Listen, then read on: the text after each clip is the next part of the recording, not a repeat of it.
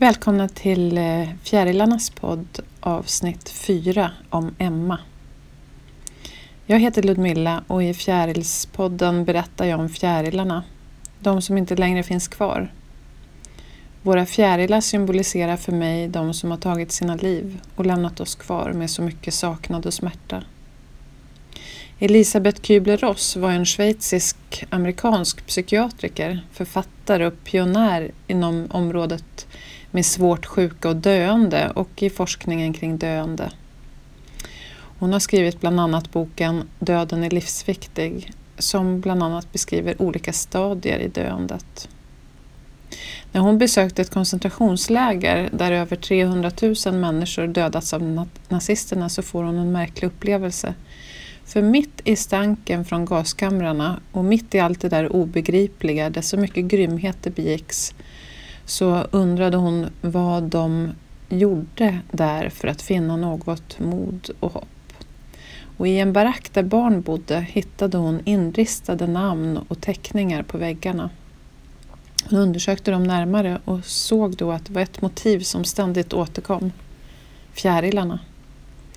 Hon insåg att fjärilar länge har fungerat som en symbol för den fria själen. När vi är i kroppen är vi omlindade som en kokong, som fjärilarna. Och när vi släpper kroppen blir vi fria att flyga iväg. Jag hoppas att berättelserna i den här podden ska ge mer kunskap och information om varför självmord sker. Det kan ju drabba vem som helst. Det som blir så svårt är all tabu, skuld och skam som omgärdar självmord. Det gäller både de som går med självmordstankar och de som blir lämnade kvar. Det är svårt att inte känna skuld när någon tar sitt liv. Och det spelar ingen roll hur mycket den som tagit sitt liv försöker lyfta den skulden genom självmordsbrev eller någonting annat. Känner man någon som har tagit sitt liv så kommer man alltid fundera på vad man kunde ha gjort och hur man kunde ha förhindrat det. Och känna väldigt mycket smärta och saknad. Om den som tänker på självmord skulle inse det just då så skulle hen inte ta sitt liv.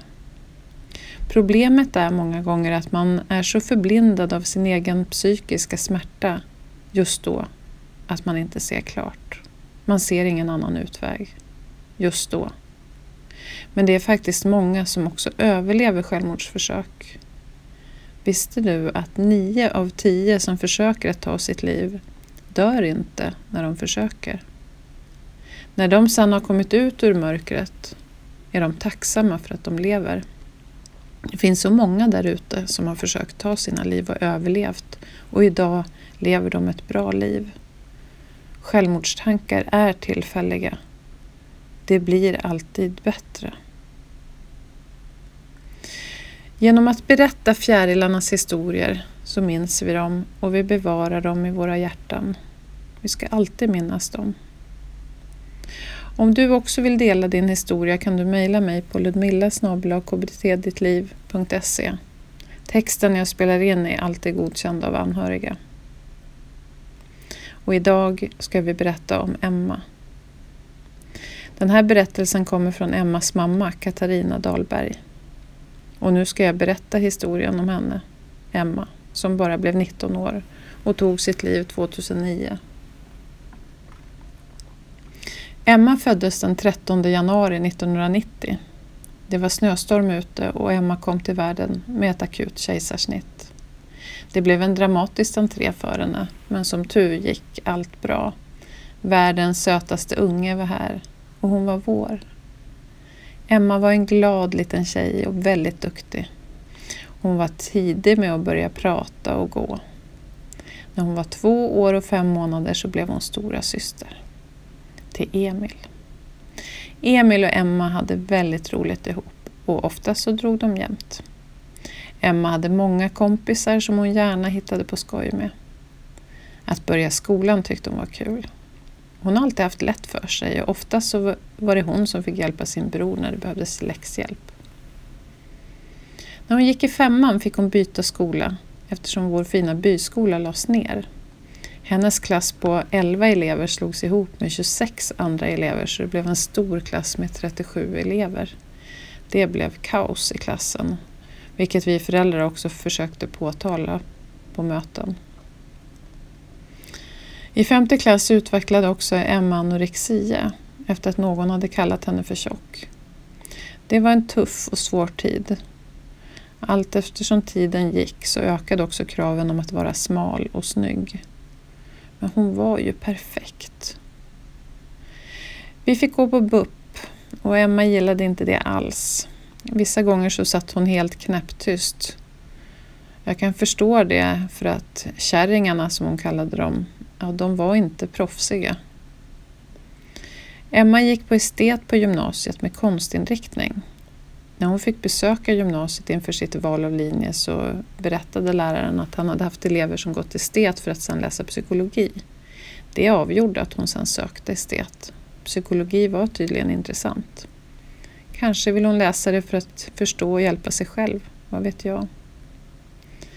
Emma var väldigt kreativ och målade ofta i akvareller. Många gånger så målade hon ut sin smärta. Ledsna ögon och magra kroppar med självskador. Hon hade en utställning på biblioteket med en fantastisk tavla i kol. Vi ramade in den och den har fått den bästa platsen i vårt hem. Under en tid så hade Emma en kille. Ja, de var tillsammans några år. De var alltid hemma hos oss. Men så gjorde Emma slut. På en danskväll en tid efter i parken så var hennes före detta pojkvän också där och han hade druckit. Emma sa till sin pappa som var där att hon skulle gå hem. Jag jobbade den natten på sjukhuset. Vi bodde inte så långt ifrån parken så Emma började gå. Men även hennes före detta pojkvän bestämde sig för att gå med. Genast när de kommer ner på stora vägen så började han misshandla Emma. Han dunkade hennes huvud i asfalten gång på gång och kastade iväg hennes mobil. Efter ett tag så kom några vänner in i en bil och får syn på Emma och den här vansinniga unga mannen. De sliter in Emma i bilen och kör henne till akuten. Jag hade lagt mig i jourrummet efter nattens jobb och vid 2-tiden så ringde de från akuten och talade om att de hade min dotter Emma där. Jag minns nästan inte hur jag tog mig dit, men jag möttes av min älskade dotter, sönderslagen och med de största bulorna i huvudet. Jag minns hur jag gick sönder av att se henne på det sättet. Killen, ja, han fick samhällstjänst eftersom han bara var 16.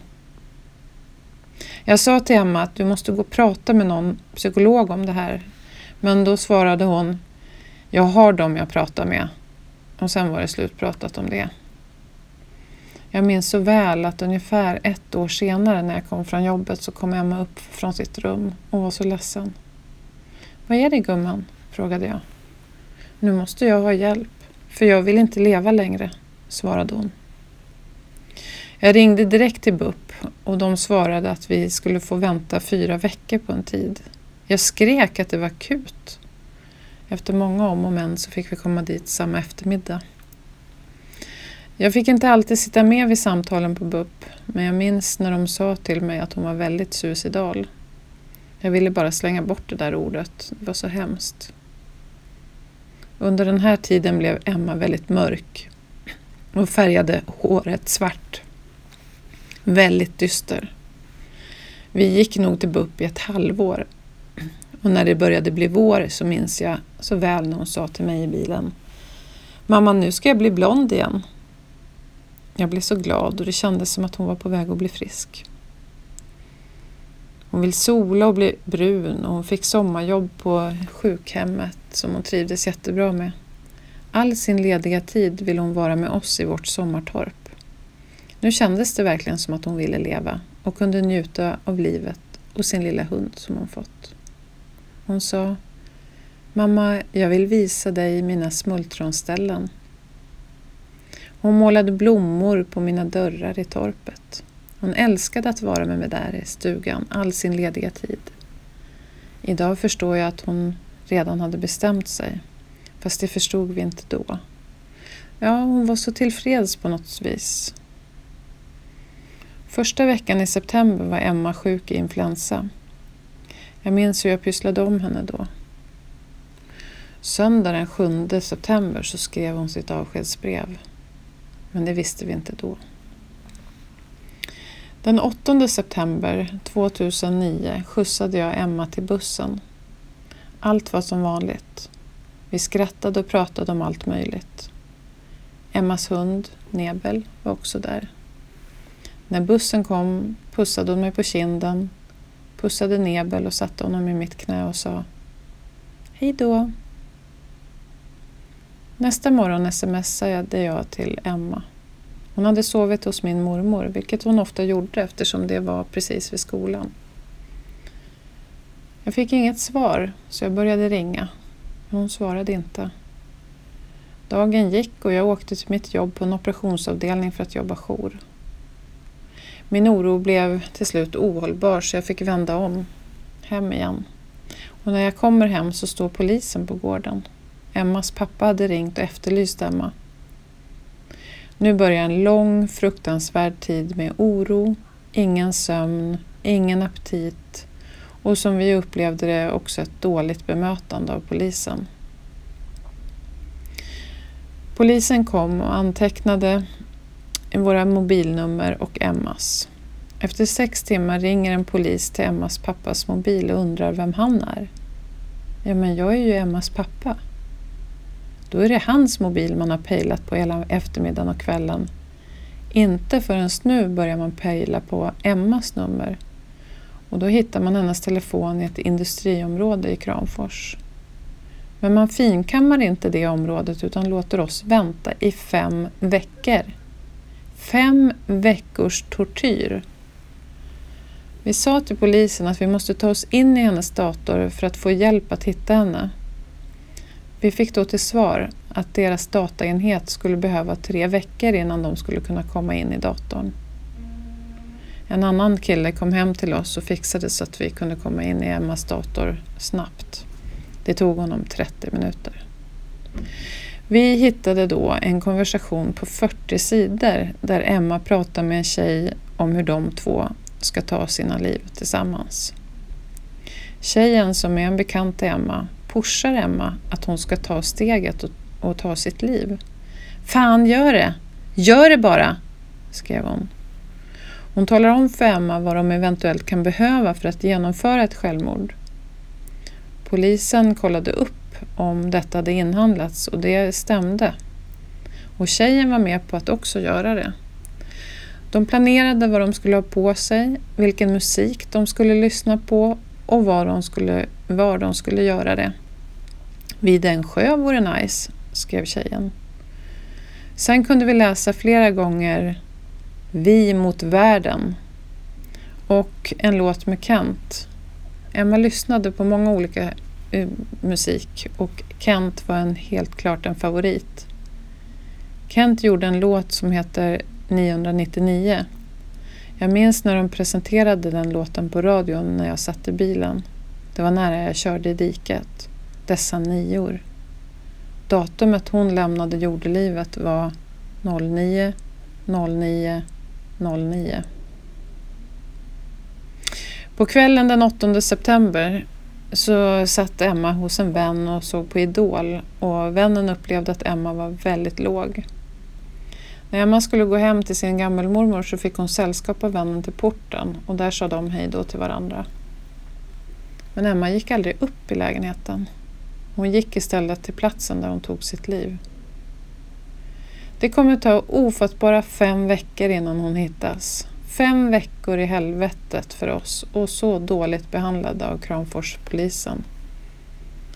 En polis sa till mig: det är det här som är verkligheten, Katarina. Det är inte som på tv, som på Beck och CSI och vi är bundna till händer och fötter ekonomiskt. Hemvärnet stod redo att hjälpa till, men de fick inte det av polisen. Känslan att gå hemma dag ut och dag in utan resultat i 5 veckor går inte att sätta ord på. Vår älskade jänta var ju så att säga försvunnen. Polisen ville få oss att tro att hon hade rymt. Den 15 oktober ska jag gå ut en promenad och tog med mig Emmas hund. Efter 20 minuter ville Nebel inte gå mer så vi valde att gå hem igen. När jag närmar mig vårt hus så står en röd Saab på gården. Jag hann tänka, oj, har svärfar bytt bil?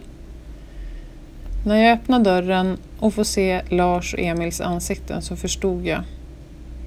Det var en civilpolis som hade kommit för att ge det absolut värsta besked man kan få. Jag skrek, har ni hittat Emma? Ja, sa poliskvinnan. Hon lever väl? Nej, sa hon.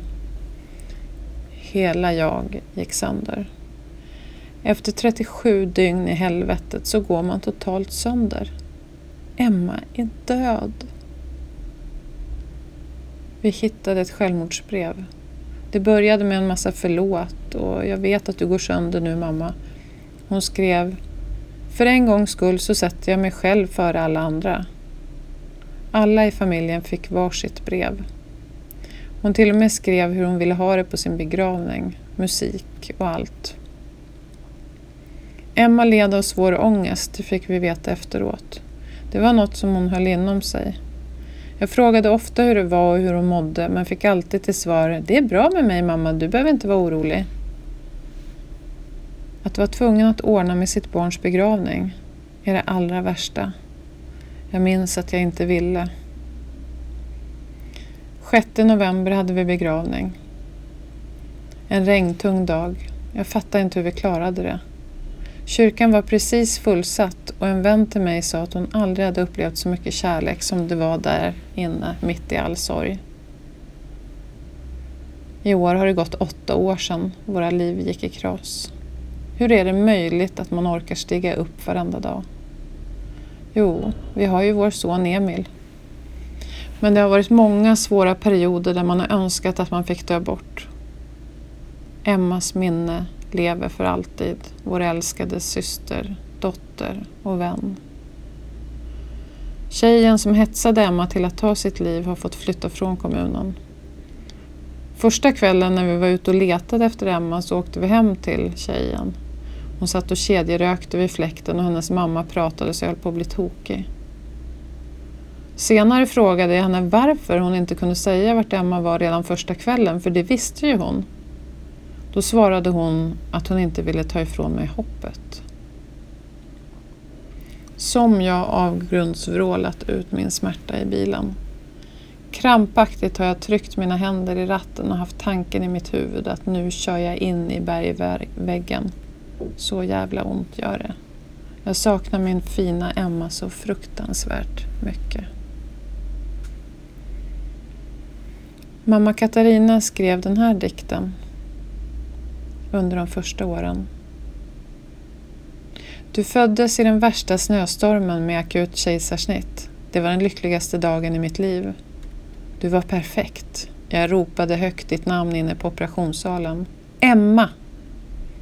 Vem kunde ana hur vår framtid skulle bli? Och att din framtid skulle bli så kort? Tårarna rinner när jag skriver. Detta är och förblir oss ofattbart. Vi älskar dig så högt att du hör. Tiden står stilla och hjärtat mitt gråter. Jag drömmer att jag ser dig ibland. Jag vet att du är säker. Jag vet att du är trygg. Men jag saknar dig här i min famn. Jag tänker tillbaks och jag blundar. Och jag minns alla dagar tillsammans med dig. Ja, du var en ängel vi hade till låns. Men himlen ångrade sig. Och det finns inga ord att beskriva hur ont det gör.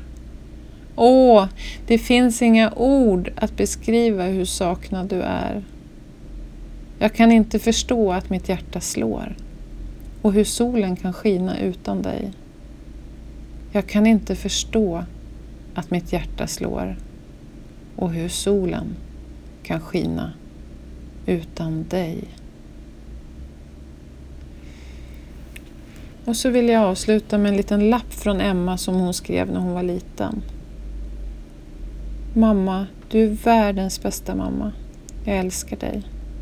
Tack för att du och pappa finns. Älskar er. Kram, Emma. Sådana här små lappar är så värdefulla. Det är så värdefulla ord. Så oändligt värdefulla. Tack för att du har lyssnat till Emmas historia idag. Sprid gärna Fjärilarnas podd till så många som möjligt. Genom att berätta fjärilarnas historia så glömmer vi inte bort dem. Ta hand om er.